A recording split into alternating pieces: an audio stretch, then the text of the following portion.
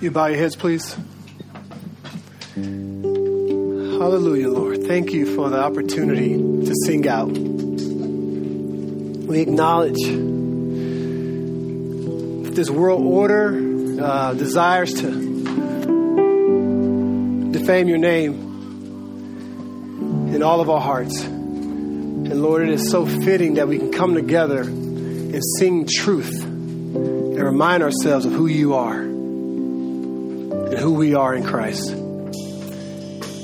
Thank you for the opportunity, Lord. We pray for our brothers and sisters in lands where the gospel can't be preached or there's persecution, even death. We recognize this grace we have. We recognize the stewardship to make you known because you've given us the freedom here to make you known.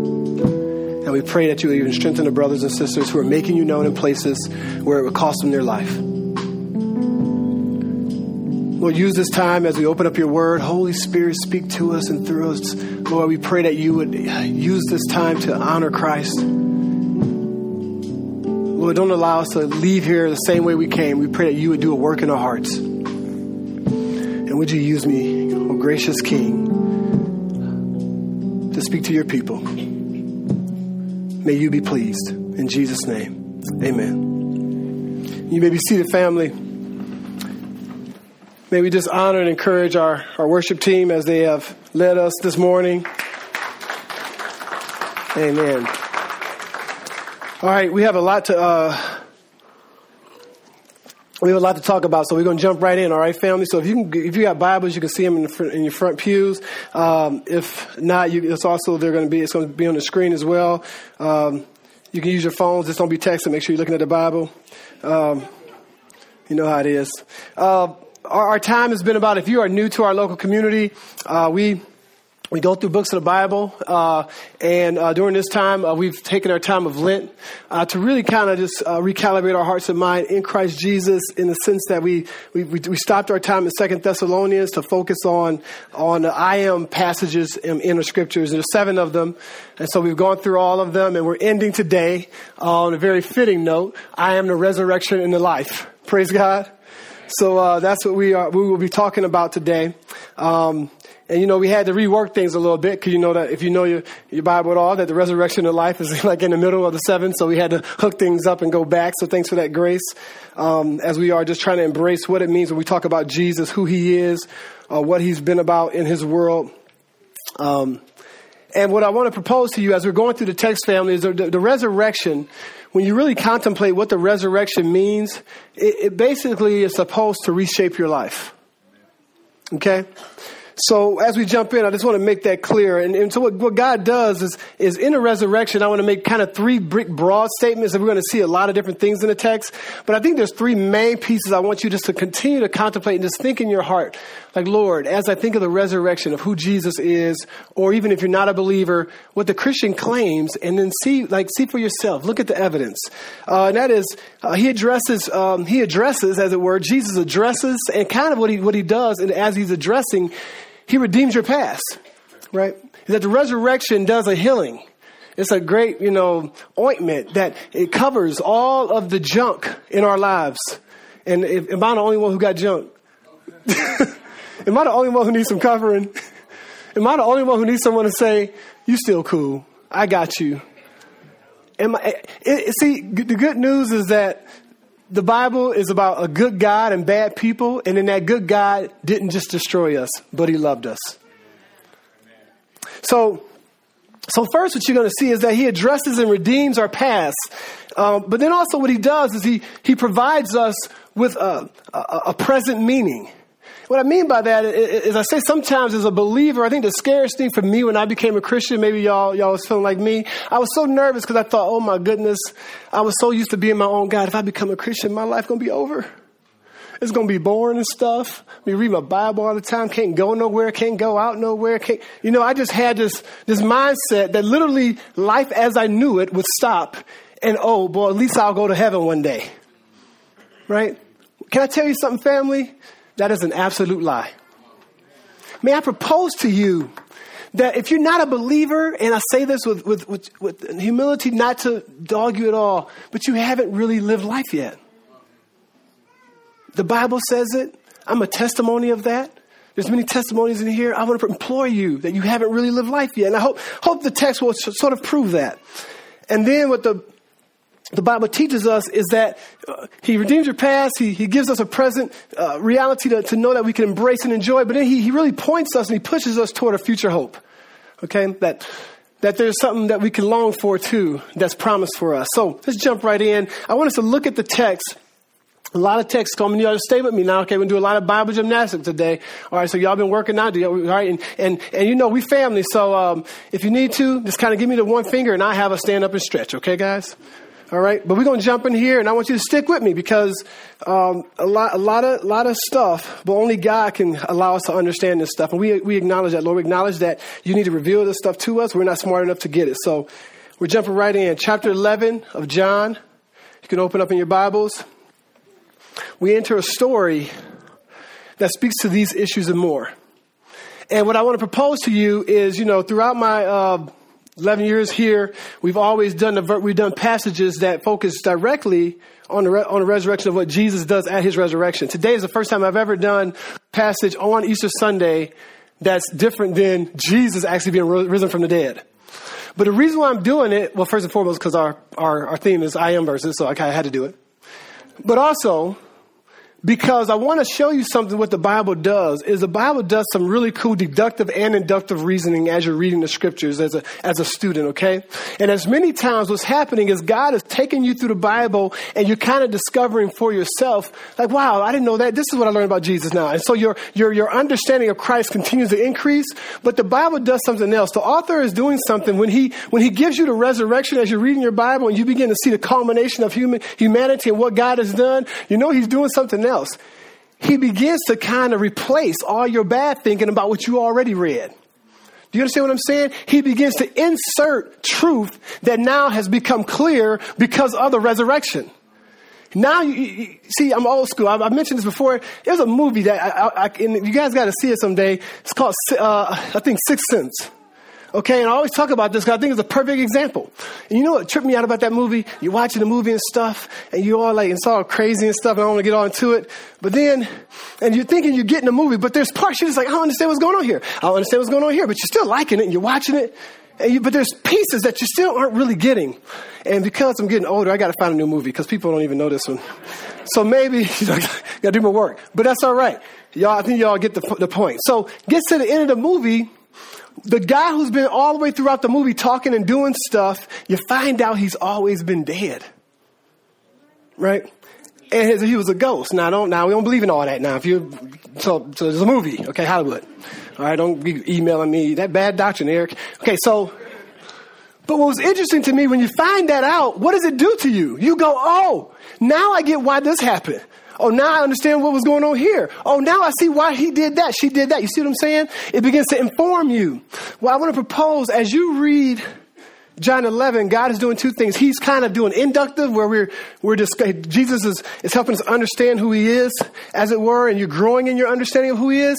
And then for those who actually understand this, right, they're going to go back and it's going to inform them. And so hopefully you'll be able to take the resurrection as we know it and as you see it and kind of be doing that theological work, that study of God work to really help complete a beautiful fabric, a quilt that really proclaims and helps you understand the gospel. Okay? All right. Verse 1. So now a certain man was ill, Lazarus of Bethany, the village of Mary and her sister Martha. It was Mary who anointed the Lord, so if you want to know who she is, with an ointment and wiped his feet with her hair, whose brother Lazarus was ill. So it's her bro. So the sisters sent to him saying, Lord, he whom you love is ill. Okay? Now, so just paint the picture a little bit here. You got this scene, right, where these guys have been ministering. Jesus has been out ministering.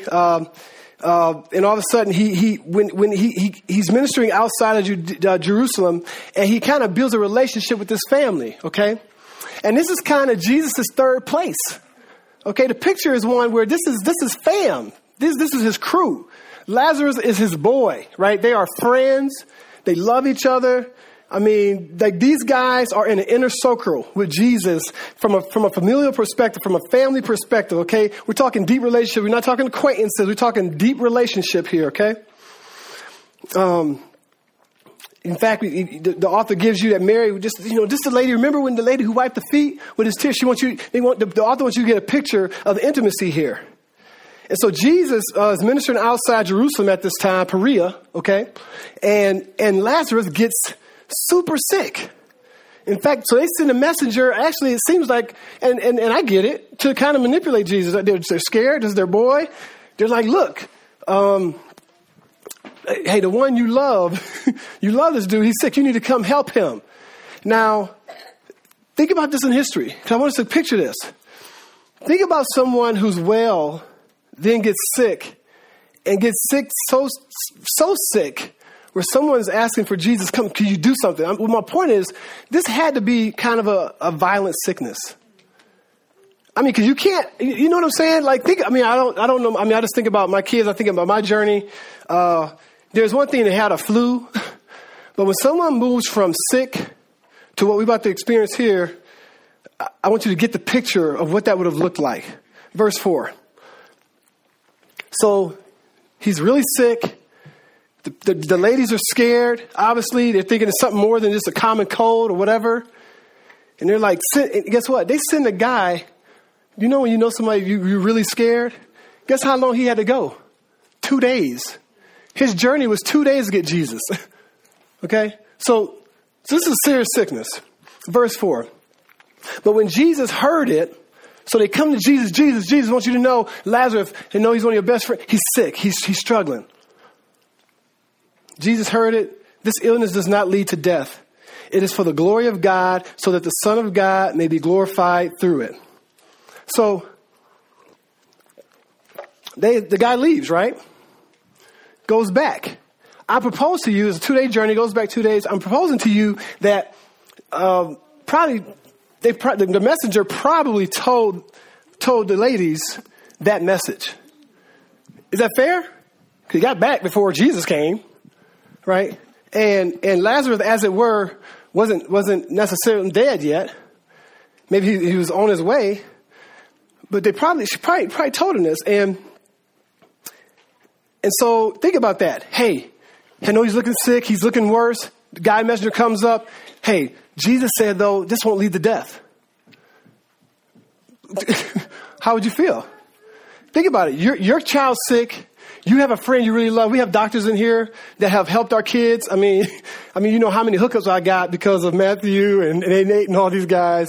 It saves us thousands of dollars because we just say, hey, man, you hook me up. Come on over, bro. Right? And they come over. And when they say something, even though they're not God, even though they're frail people, as a doctor, don't you feel a little better? Right? When he says, well, I think it's going to be okay. You go, he's looking kind of bad, but my man says he's okay.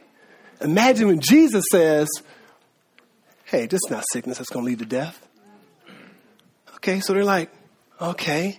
It seems weird, though. It seems that he's convulsions. I've never seen anything like this, but Jesus, okay.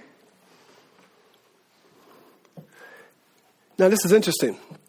Jesus says, so that the Son of God may be glorified through it. And at moments like this, your theology get kind of wacky, right?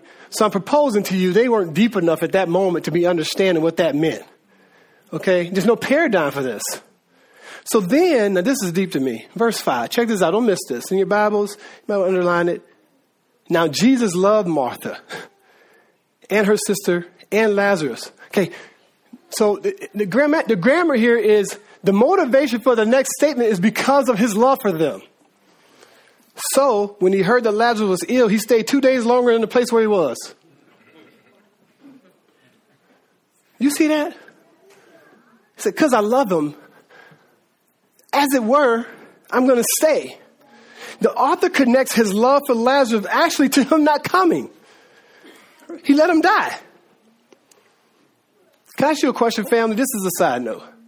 How do you know that God loves you? How do you know that God loves you? May I propose to you that the world tells us that, man, we tell ourselves every day that we can determine the love of people. As it were, we can determine the love of God by how much wealth he gives us and how much health he brings and how much external happiness we receive. And if that is the case, then Jesus hated Paul.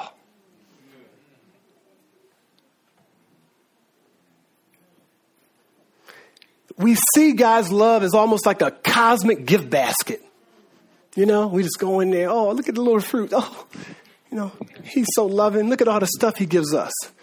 As soon as he doesn't give us what we want, or may I say, no, we have a little more stamina than that. When he doesn't give us what I want 6 times in a row, right? Because we'll take one no, like a spoiled kid. Okay, you've been blessing me, so you can say no this time, Papa. Right? You can say, you know what? It's Easter. You can say no twice. But you keep denying me, and now I'm going, man, do you really love me? Right? Look what God says. John 3:16, famous verse, parse it out. It says, but here's what God's love is. I want to propose that's a lie, guys. We got to renew our minds. It says, God so loved the world that he gave his only son. How did he show his love? By giving us Jesus, right? That whoever believes in him should not perish, but have whatever lasting life, eternal life. It seems that the Bible teaches something different, fam, and this is hard for us, that God's love is the gift of eternal life at the cost of his son. Well, let's parse that out. What is eternal life? John 17:3. Look at John 17:3, family. It says, this is eternal life, that you may know that they know you, the only true God, and Jesus Christ whom you have sent. You go, man, that is not what I was hoping for. All right? That the essence of eternal life, the essence of love, when you think, does God love me? You know what he wants you to say? Yes, because I gave you myself. Because I gave you Jesus. May I ask you a question? You know what's hard about that, family, if we can be honest? The gospel brings you and I to a point where we really have to ask ourselves, if Jesus is the treasure, if Jesus is what God has given us, if Jesus is the determinant factor of his love for us, is Jesus enough? Is Jesus enough?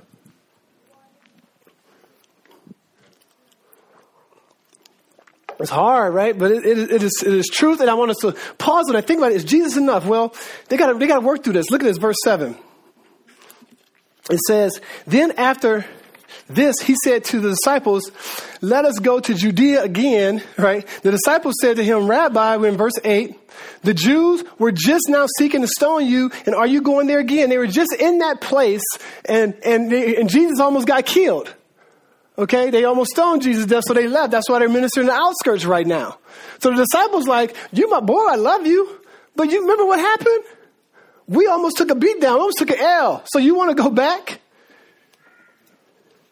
Are you going there again? They asked. Verse 9, Jesus answered, are there not 12 hours in a day? If anyone walks in the day, he does not stumble because he sees the light of this world. Verse 10, but if anyone walks in the night, he stumbles because the light is not in him. After saying these things, he said to them, our friend Lazarus has fallen asleep, but I go to awake him. Okay, this is where I'm going, guys. The disciples said to him, Lord, if he has fallen asleep, he'll recover. He cool. Right? They're like, look, you know, that's how it is, man. You get sick, you take some Dimetapp, you know what I'm saying? Take some NyQuil, you go to sleep, you know, you wake up, you feel a little better. You know, that's why you tripping? Like, why can't Lazarus just get better like the rest of us? Jesus, frustrated, verse 13, I propose to you. He says, now Jesus has spoken of his death, but they thought that he meant taking rest in sleep. Then Jesus told them plainly, Lazarus has died, y'all. He's dead. Verse 15, and for your sake, I need to do this. I'm glad that I was not there so that you may believe. But let us go to him. So Thomas called the twin and said to his fellow disciples, all right, I respect you. You're my leader. I think this is kind of dumb. Let us also go that we may die with him. Because they tried to kill you, so I'm sure we're about to die. So the disciples not even worried about Lazarus. They're thinking, man, we go to this place, we're going to get killed. But at least, you know, I got to respect my brother. At least he was willing to go. Verse 17, now when Jesus came, he found that Lazarus had already been in the tomb for 4 days. Okay, so you do the math. He's been in the tomb for 4 days, so he's been dead. It takes 2-day journey to get there. right? He stayed for 2 more days, right? So that's where you get to your kind of 4 days. Okay, guys? And it says, Bethany was near Jerusalem about 2 miles off, and many of the Jews had come to Martha and Mary to console them concerning their brother.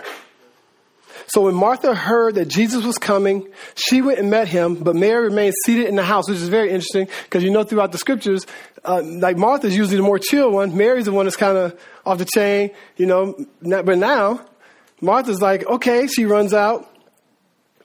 And this is paint a picture here. In the first century, you put your first century Jewish glasses on. You got to keep in mind, when people died, funerals were a big deal. Okay, they had like professional mourners. They would literally have people they would hire to kind of, basically they would just mourn because it was that serious. They wanted to grieve, and they would have a 30-day period of like mourning. Right? This was a big deal. And so imagine Jesus is coming in on the precipice of that. People crying, everyone's crying, all the family members, the whole city's there, everyone's sobbing. It is mayhem. And you got to keep in mind, can you pause something, family, real quick with me? Remember the context. They got a message or even thought, man, Jesus is going to heal him or he's going to get better. The context was, we are boys. We're friends. Right? The context is Mary and Martha. Guys, the person was well, got sick, and died. I want to propose to you, that must have been pretty intense watching your brother go from life to death, practically. Imagine that. With nothing you can do. This is the context. So everyone's joining this funeral procession, and here's what the author does here, family. The author gives us a sense of the emotion here. And he wants us to see actually this, the lack of faith. And he gives us 3 kind of instances of the lack of faith here. Look at verse 21. The scriptures read, so Mary's still seated at the house, still probably bawling, crying. Martha gets up. It says, Martha said to Jesus, first word, she gets up to Jesus. He hadn't even made it into the town yet. She met him outside. Okay? So he's still trying to get to the place. Martha said to Jesus, Lord, if you had been here, my brother would not have died. Imagine that. She's hurt. She sees him. I'm sure she's already crying. But then you ever be like hurt, right? And you crying. And then like the person or the scenario that actually got you hurt comes right before you. Have you ever had that happen? What does it do? It makes you probably cry more. You probably get more, now you see Jesus, you probably was crying and sad, but now he's like right there and you're like, dude. So she maybe barely could talk. She's frustrated. Where were you? She says.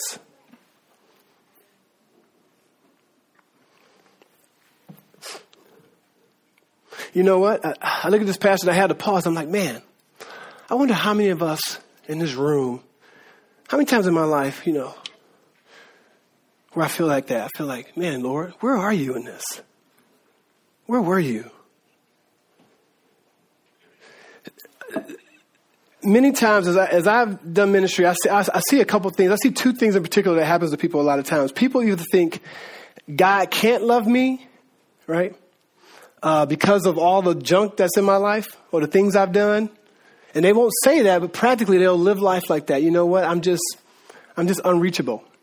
Or they'll think God can't be loving. If this thing happened to me, how could God be loving? If I've gone through this, how could God be loving? If God let this atrocity happen to my family, happen to my daughter, happen to my son, how could God be loving?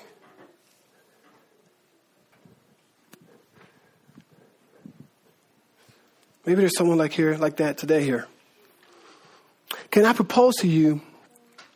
I'm looking at Martha and Mary right now, they come to her. If you had been here, he wouldn't have died. You know what I want to say at that moment? At that moment, she's saying, you know what, Jesus, there's something you can't do. You see that? She didn't come up to him and say, raise him from the dead. Right?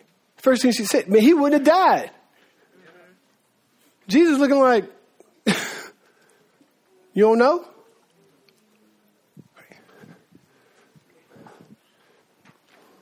Can I say to you, family, the world, for you and me, the world always, you're going to leave here and in 20 minutes, the world is going to have an event and things in your life. And you're going to go to work and you're going to go to school and you're going to go to places and the world is going to continue to try to shrink your understanding of Christ. He's going to shrink your Jesus. And that's what happens. So that's why we have community, and that's why we do Bible studies, and that's why we have one-on-ones, and we have church, because the world always throughout the week is like, your Jesus ain't big enough. Your Jesus not big enough. You got to be your own God. Your Jesus not big enough. Your Jesus not big enough. Oh, he don't care about what happened in Georgia. Oh, he don't care about these things. He don't care about those things. He doesn't care about this. Right? That's what happens. And then you start hearing that over and over and over and again. You just go, well, maybe it's not big enough. Maybe he's not on the throne. Yeah, well, all these, man, maybe... trying to shrink our Christ. Right? Oh, well, maybe popularity is more than Jesus. And you start grabbing onto these plastic pearls because you think those are the ones that are going to give you significance. Those are the things that's going to keep you.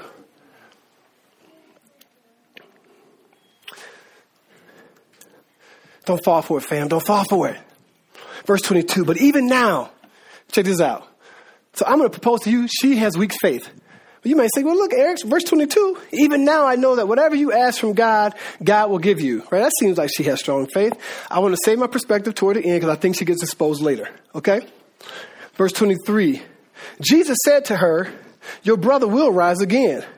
Martha said to him, oh, yeah, she got deep on it, right? Are we doing theology, Jesus? Okay. Martha said, I know that he will rise again in the resurrection on the last day. You know, I've been reading my Bible. I get it, right? Look what Jesus says to her.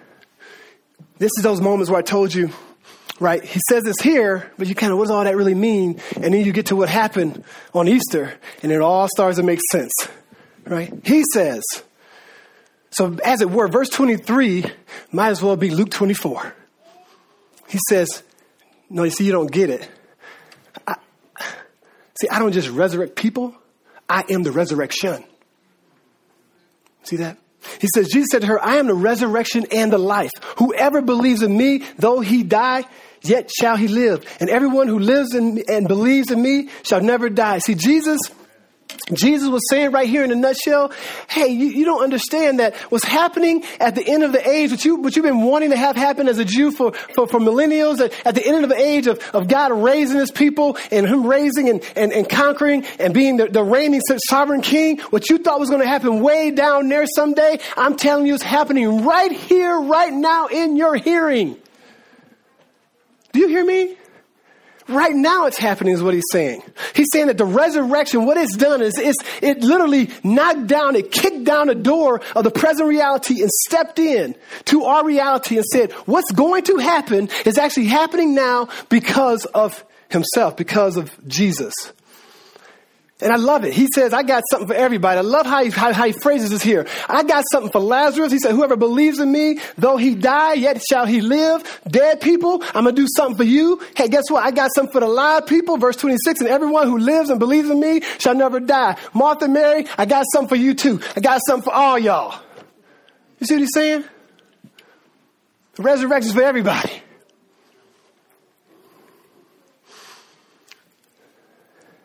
This is where I would pause. If you're in your Bible, I'll just put pause and just think about what he means when he says that.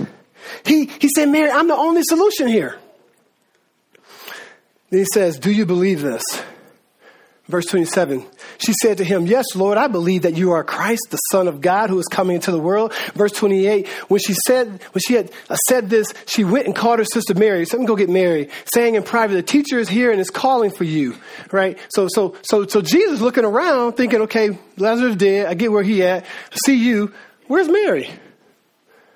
You know I'm in town. Right? The teacher's here calling for you, verse 29. And when she heard it, she rose quickly and went to him as if she didn't know or something.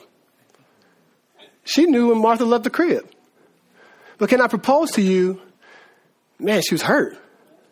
When I propose to you, they're like, Jesus is here. And Martha's like, oh, man, I'm going to tell him a piece of my mind.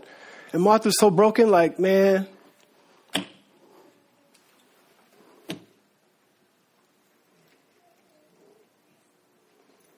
So I said, okay, I'm going to rise, come and go see what's up. Verse 30. Now Jesus had not come yet to the village. Still ain't in the village. It's still out town. But was still in the place where Martha had met him. When the Jews who were with her in the house, consoling her, saw Mary rise quickly and go out, they followed her, supposing that she was going to the tomb to weep there. You see what I'm saying? She was still crying. She was still weeping. So they're like, we got to go somewhere else and cry? Right? So they follow her. Let's go. Where are we going? Because this is crazy. I can't believe this happened to us. Right? So they didn't even know what was up. So you got people following her. You got the crowd. You got her. She's crying.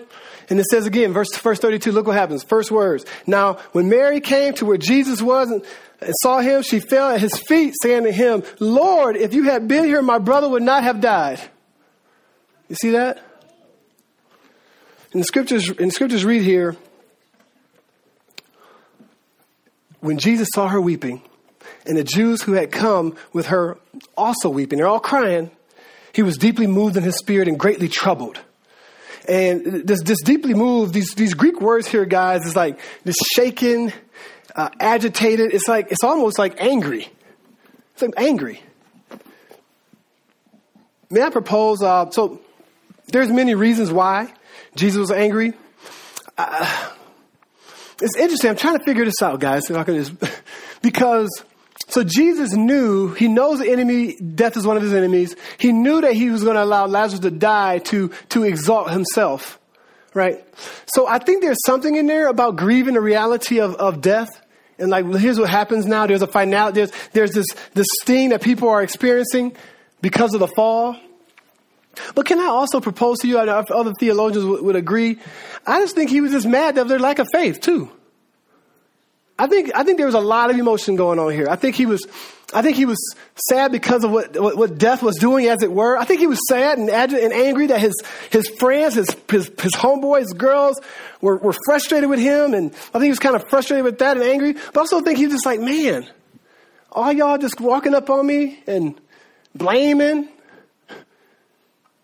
Like, and we've been through it. This ain't the first time they met Jesus. They've seen miracles. Right? I wonder if it's all that. As it were, guys, if you take all three of those reasons, he's deeply troubled. He's agitated. He's like, man. Deeply moved, and it says in verse 34, and he said, where have you laid him? They said to him, Lord, come and see. And he weeps. Jesus wept. So the Jews said, see how he loved him? Wow, man. But some of them said, could not he who opened the eye of the blind, this is the third, I told you 3 acts of a lack of faith.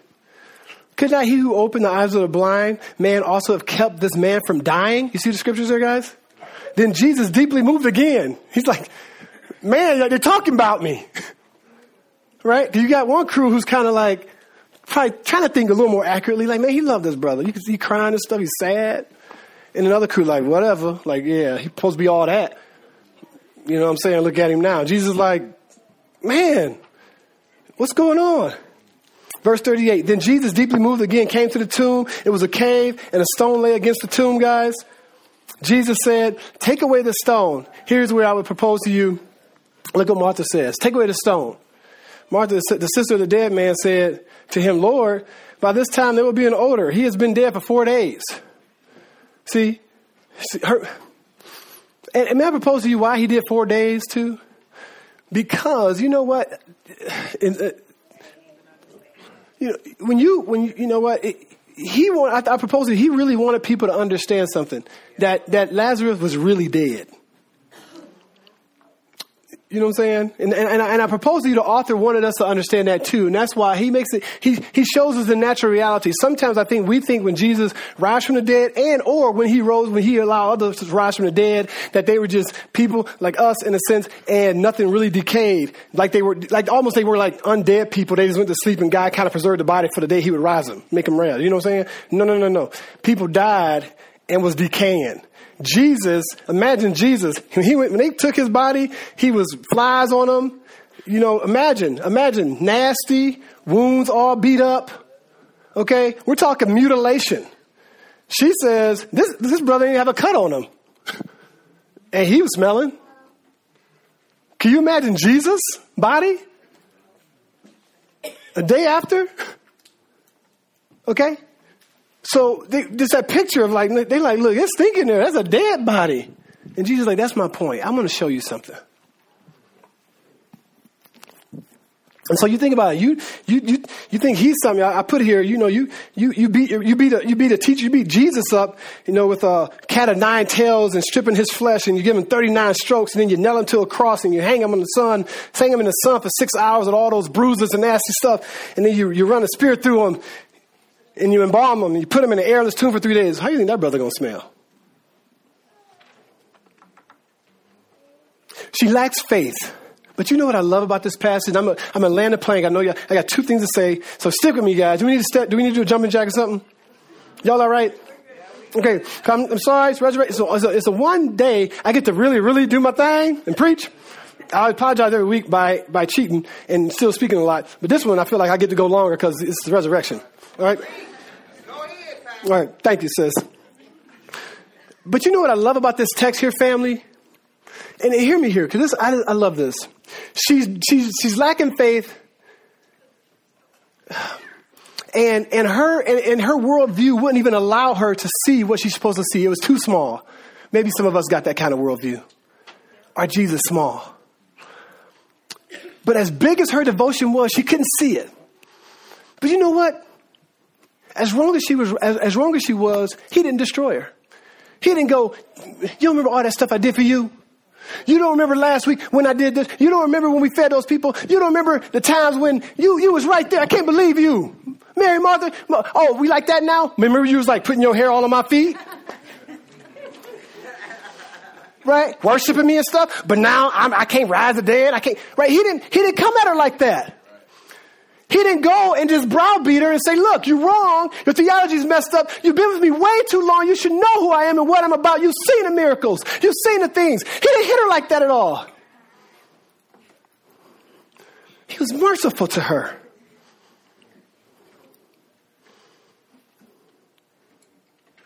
He was merciful to her. And he said, hey, verse 40, did I not tell you that if you believed, you will see the glory of God? So he took away the stone, and Jesus lifted up his eyes and said, Father, I thank you that you have heard me. Verse 42, I knew that you always hear me, but I said this, and I love that. You know how I love when Jesus is street in the Bible. Look at that. You know how you be doing that. We be doing that in prayer sometimes, right? You know you want to say something to somebody, and so you wait until you praying for them, and you start preaching about what you want to say. It's like, why don't you just say that to me, bro? You ain't got to be talking about, in the Lord name of Jesus, I pray for his attitude. Right? You know what I'm talking about, right? Jesus is like, look, I'm saying all this, but I don't need to hear it. It's for y'all. Right? You tell you kind of mad. He's like, man, I can't believe this. Father, I thank you that you have heard me. I knew that you always hear me, but I said this on account of the people standing around, that they may believe that you sent me. I don't need to hear this. Looking at y'all clowning, y'all need to hear this, crying and stuff. I get it, be sad, but man, at least let me write the narrative. If I want him to stay dead, cool, but at least I did it. Like, let me write the narrative because I had the power to keep him dead or to make him alive. When he said these things, he cried out with a loud voice, Lazarus, come out. The man who had died came out, his hands and feet bound with linen straps. You guys imagine this. Okay, this is history. Check this out. And his face wrapped with a cloth. Jesus said to them, unbind him and let him go. Now you see the picture? This is crazy. So you roll the thing back. It's smelling. All right. I was listening to one talk. Dude said, actually in the King James, it says stinketh. Isn't that funny? So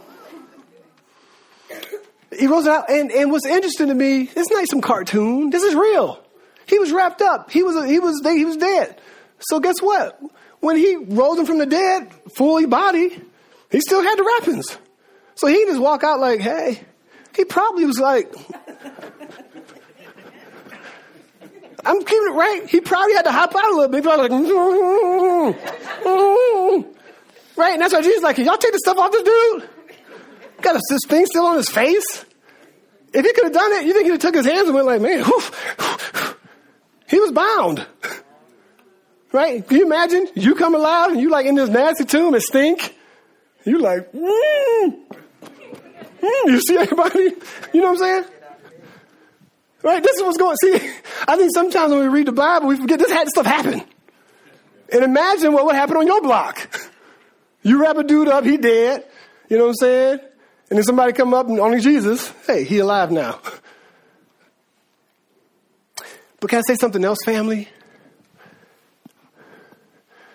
I think there's something that the author's trying to show us there.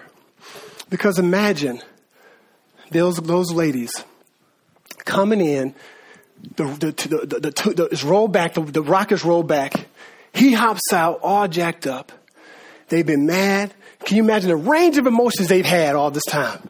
The range of emotions. Go there with me. Go there with me in the first century. See this. And all of a sudden, they see their brother hopping out of the tomb. May I propose to you that them unbinding him, taking the thing off his face, taking the wrappings off his legs so that he could walk, all those things, I would propose that was clearly external and very historical. May I also suppose to you that it was also symbolic? May I propose to you that as they took those things off their face and they took the wrappings off his body, that at the same time the scales of the lack of faith and all the anger and all the stuff fell out of their eyes. And the joy, can you imagine the joy? You're going, man, you ever felt like you doubted somebody and then you find out the truth and you just feel real dumb? You ever had that moment? And you just be like, oh, I'm sorry, Jesus. Yeah, I forgot you, right? You can do it. Can you imagine their face? Can you imagine what God was doing? I'm proposing to you, the bindings wasn't the only thing that failed that day.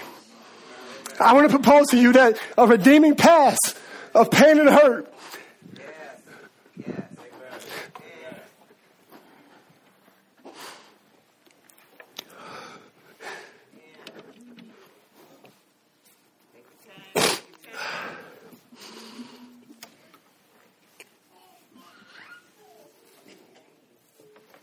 I propose to you, family, a redeeming past of pain and hurt. Can you just imagine the healing that the Holy Spirit was doing in them as they just saw their brother just come out of the tomb? Can you imagine? Can you imagine that? And Jesus didn't go, I told you, dummies. Right? He didn't do that. He said, hey, unbind him. Let him go. Let him go. You talk about a flagpole moment. See, here's what he was doing. He was preparing them. Why? Because they were going to experience something even greater when they saw their Savior, who they thought was all that, be beaten and mutilated and have a big cross on his body and have to walk through the streets just barely almost naked and just massacred and being murdered right before their eyes. And yet they had to look at their gracious Savior up on a tree and yet think, oh my goodness, he's reigning right now.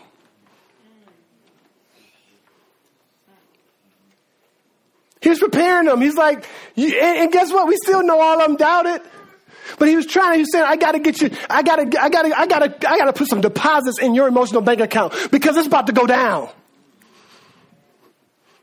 I gotta help you so that you can, when you're sad and think I'm going to go fishing and all this stuff, guess who was there? The disciples there too.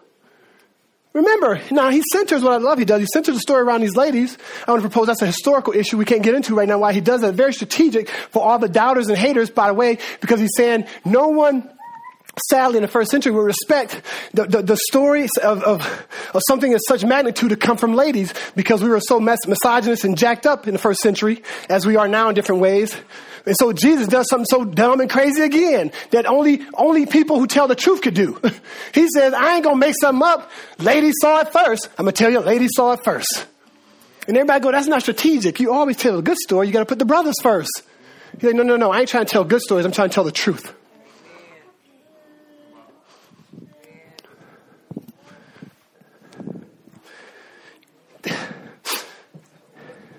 He redeems the past, family. He redeems your past, family. There's nothing you've done and all the stuff in you. He's saying, I got this. Here's another thing he does, though. He answers the question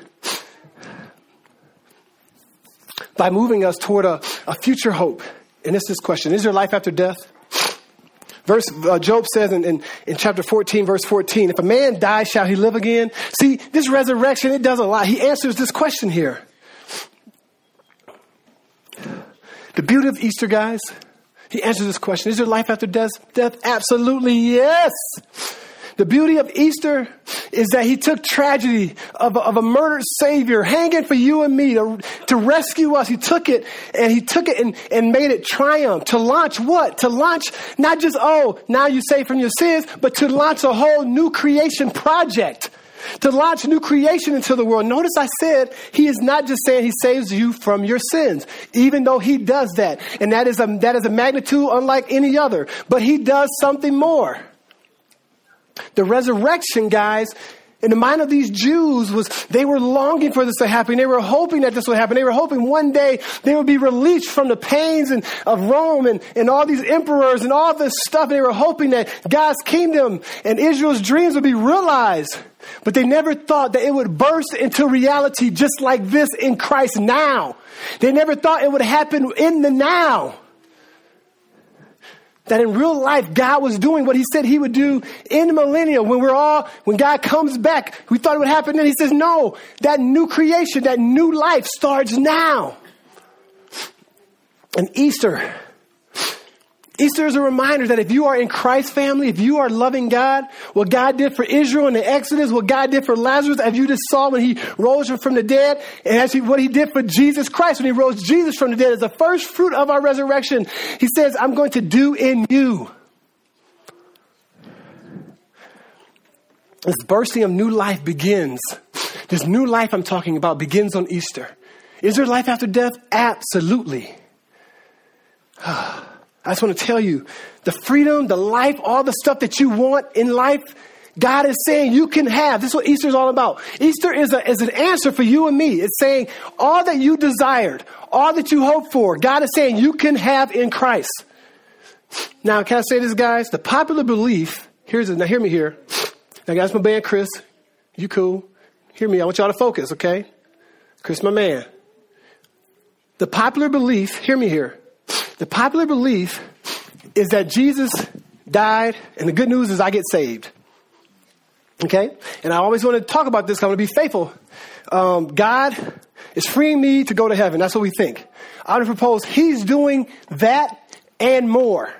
That you are settling, and that's a minimal view of understanding what God is doing in his world if you think he just died on the cross just for you. He died on the cross for you. And we as humans are the headliners of what God is doing. But guess what? He died for all of creation. Let me read some scriptures to you. Romans chapter 8, verse 20. It says, for the creation was subjected to fertility, not willingly, but because of him who subjected it. Some of you, this is the first time maybe you've heard this. But I want you to understand holistically what God is doing, because it matters, because we're not God. And God hasn't made us just so he can just kind of pamper us. God is doing something way bigger than you. Way bigger than you. You're a part of it, but you're not it. Look what the scriptures read. Verse 20. For the creation, write it down in your address. Romans 8, verse 20, all the way to 23. For the creation was subjected to fertility, not willingly, but because of him who subjected it, in hope that the creation itself will be set free from its bondage to corruption and obtain the freedom of the glory of the children of God. Basically saying, that's just a lot of theology to say that, man, creation itself, the trees, when you see the typhoons coming out, when you see sadly hurricanes killing people, that's creation groaning, saying, man, we are jacked up just like you. But one day, God is going to make us new just like you. And it's actually saying, right, creation is an anthropomorphism, right? It's actually have creation talk, and creation doesn't talk. We all know that. But the whole point is that creation is saying, man, just like the children, we can't wait to see what happens to the children of God, because we know something's going to happen like that with us. For we know, verse 22, that the whole creation has been groaning together in the pains of childbirth until now. Verse 23, and not only the creation, but we ourselves who have the first fruits of the Spirit groan inwardly as we wait eagerly for our adoption as sons and redemption of our bodies. You see that? The same kind of deal. Is that God is saying, hey, I want you to understand this project is bigger than you. It's a beautiful thing. We're the headliners. We're created in the Imago Dei. We're made in the image of God. We remind God of himself. We are the ones who can, with intelligent volition, worship God. Nothing else in creation can do that. We can choose to say, yes, God, I want to love you. Or no, God, I don't want to love you. Everything in creation has to be how God created it to be. We're the only ones in creation who God has created us to worship, and we can choose to be dumb and not do so.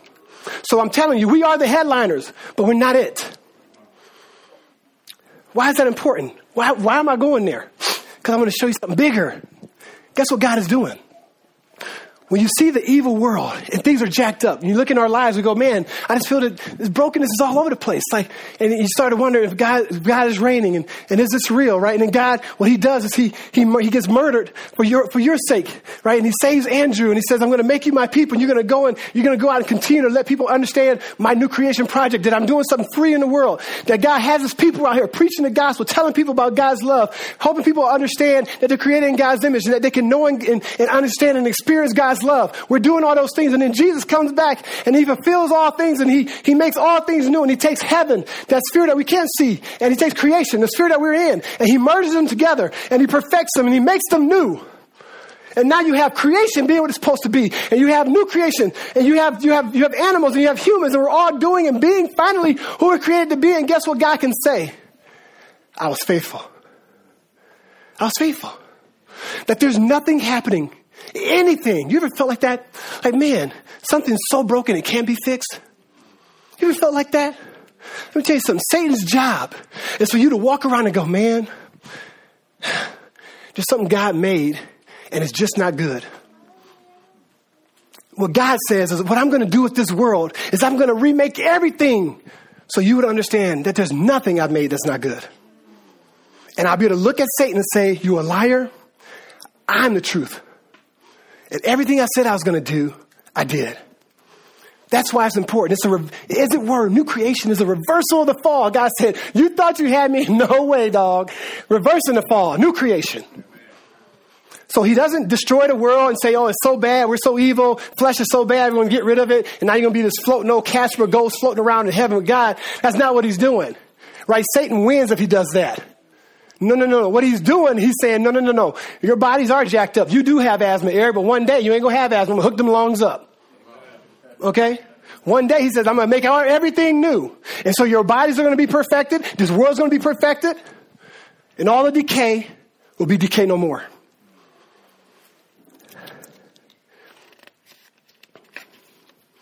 All right. I'm sorry. I went, not really. Okay, and that's why we okay, one more thing. Okay, that's why we talk about what heaven will be like. You ever had that people be like, we do that. Well, what's heaven going to be like? And we kind of start imagining stuff in our flesh. You know what I'm saying? And I want to propose to you, it's going to be some of those things, but it won't be like that. It's going to, the Bible presents kind of a creation that kind of mirrors what it's going to be, but it's significantly transformed. And you even see this in the scriptures. And the most beautiful part of seeing it is in Jesus. Like, think about when he rises from the dead. Okay, guys? Verse 19 in John, what does it say? It says, on the evening of that day, the first day of the week, the doors began being locked where the disciples were for fear of the Jews. So they're scared. They're like, what in the heck? I mean, Jesus died. This is crazy. Right? Came and stood among them. This is Jesus, right? Jesus came and stood among them and said, peace be with you. Imagine that. And remember in Luke 24, they're walking down Emmaus and he's walking with the people. And he's talking to them. He's like, what y'all doing? They're like, you don't know? Where you been? Man, our Savior just got murdered. And he says a few things. They're kind of like, Jesus? And with the picture there is that Jesus is giving you a picture of what does it mean when you see him being glorified. You see his body being made new. Is that there's something that resembled where they could kind of see Jesus, but initially they couldn't. His glorified body allowed him at some level to be able to walk through doors, but yet eat fish. Right? I mean, he was eating fish. It didn't fall on the ground. It was some hologram. Bodily resurrection is what the first century Jew always understood it to be, and that's what Jesus shows us it is, and he's showing us, as it were, what you're going to be. See, that's a future hope. That's exciting. I had a lot I was going to read here, but I'm not going to go there. So, is there life after death, family? Yes. There is life after death. He gives us an inheritance, guys.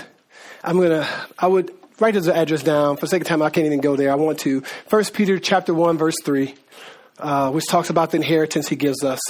And I'm just trying to help us understand that heaven is a reality, but it's a sphere that we can't see, but it's a vellum. It's like it's here before us, but we can't see it. And God talks about preparing our inheritance in heaven. And I just want you to mess that verse up. He's not saying you got to go to heaven to get it.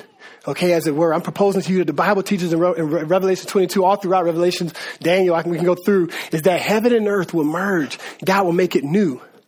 When he says, well, why does he say it's, he's preparing a place for you in heaven? Well, I liken it to, I heard, it's like if my wife was saying, baby, you coming home from working late, I'm going to prepare a meal for you in the oven. You know what I'm saying? When I get home, the meal's in the oven, but I don't go and jump in the oven to eat it. Right? I take it out of the oven and I eat it.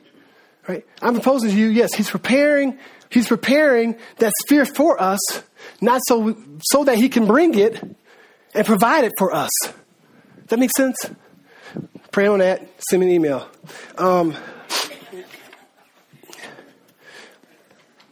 This says a few things. It says God is good. God is faithful. We already talked about that. I'm just going to move on. I'm going to provide you something, though. We talked about the reality that, man, there is life after death. Something that we need to hear as people, though? I think there's a question that many of us have a lot of times in why we don't come to Jesus, because we don't believe there's life before death. Do you believe that there's life before death? 1 Corinthians, and then we're going to go home. 50 verse 58. He says, I tell you this, brothers, flesh and blood cannot inherit the kingdom of God, nor does the perishable inherit the imperishable. Behold, verse 51, I tell you a mystery. We shall not all sleep, but we shall all be changed in a moment, in the twinkling of an eye at the last trumpet. For the trumpet will sound, and the dead will be raised imperishable, and we shall be changed. For this perishable body must be put on the imperishable, and this mortal body must put on immortality. All the way down to verse 58, just look at this. He says, therefore, my beloved brothers, be steadfast, immovable, always abounding in the work of the Lord. Here's the thing. He's saying because of new creation, what God has done is he's making it really clear. Why does he talk about this?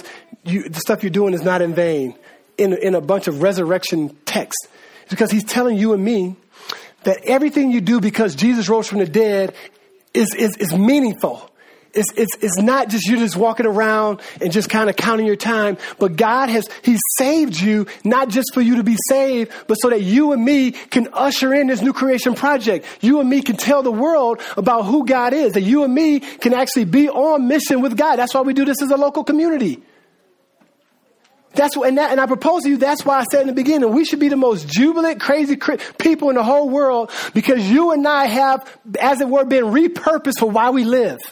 We live to exalt Christ. We live to tell people about the hope we have in Jesus. We live to experience that new creation hope that we have in the future, even right now. I love, he says, that every knee will bow and tongue will confess that Jesus Christ is Lord, right? There's that reality that we live between the now and not yet, that basically who Jesus is and what he's going to do, we live in between that, and we get to usher people into that reality. That's the call of those who love Jesus. We're a resurrection people. We're an Easter people. We're a people who God has ushered in new creation. God wants us to live a life with that motive operation, knowing that, man, our risen King has saved me. I love when we sing that song. A resurrected King is resurrecting me. That is so theological. That is so serious. Think about that stuff.